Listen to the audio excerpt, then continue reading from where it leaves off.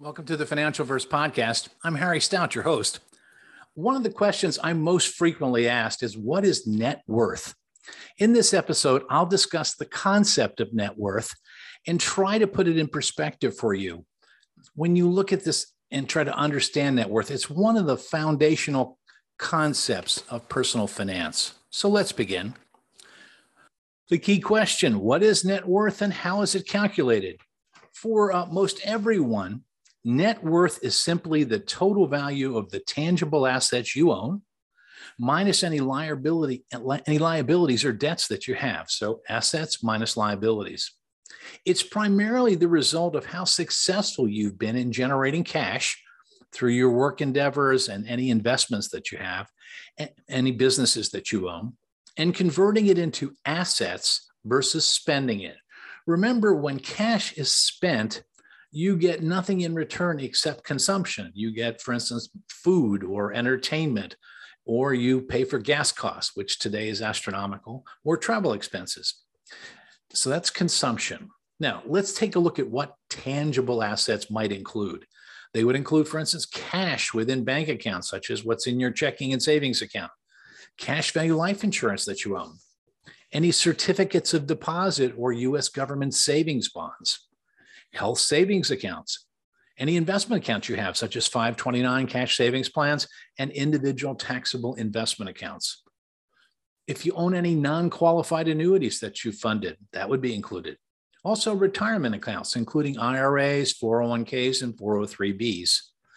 Also, vehicles, if you have any cars, trucks, motorcycles, boats, or potentially a helicopter if you're very successful. Those assets depreciate, but they are tangible and need to be included. Also, the real estate you own, including rental homes and primary residences, residential homes that are part of your overall balance sheet, if you will.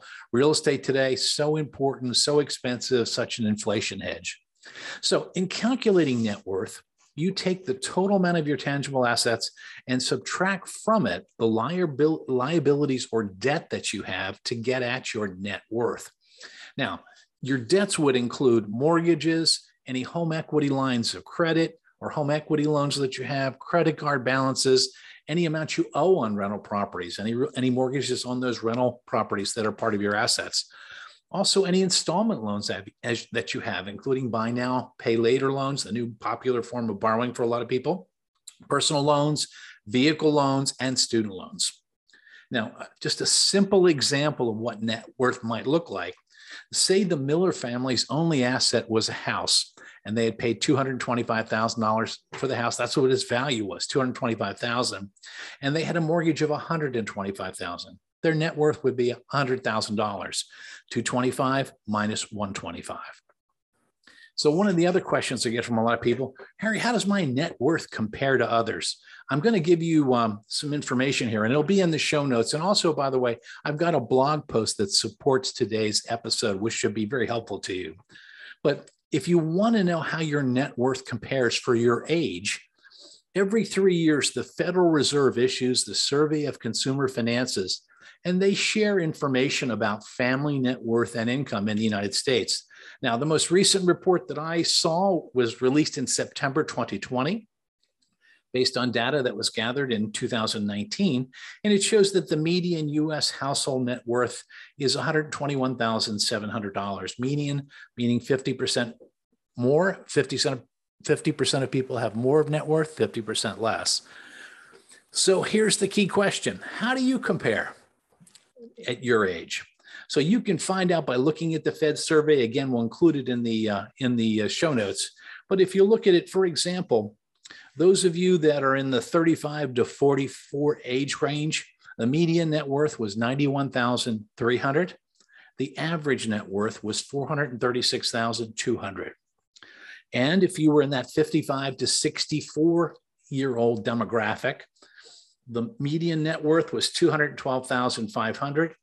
And the average net worth was $1.175 million, $1.175 million. So you can take a look at those in the show notes. I'll give you the references. You can see how you compare based on your age. Now, what does all this mean? As you compare your net worth to others, at your age, it's an indication of how comfortable, in my view, your fulfilling stage or your retirement is likely to be. We've discussed this in prior episodes, and as you've seen, you should have an ever-increasing amount saved as you get closer and closer to ceasing full-time work. Again, one source you can look to for a rule of thumb as to how much you need to have saved to create a comfortable retirement is one of the retirement providers. For example, Fidelity Investments says that people should have the equivalent of 10 times their income put aside by age 67 to have a comfortable retirement. So net worth should translate into how comfortable you should be should you stop working and move into the fulfilling stage of your life. So let's summarize today's episode. Net worth is a fundamental personal finance measurement. It's an indication of an indicator, if you will, of how successful you've been in accumulating a surplus from all of your work and money generating endeavors. The larger your net worth and the faster you're increasing the amount are indicators of how well you're managing your financial affairs. So that's it for today. Hopefully you know a little bit more and understand a little bit more about what net worth is and why it's so important as an indicator in personal finance. Thank you so much for listening, and we look forward to our next session together.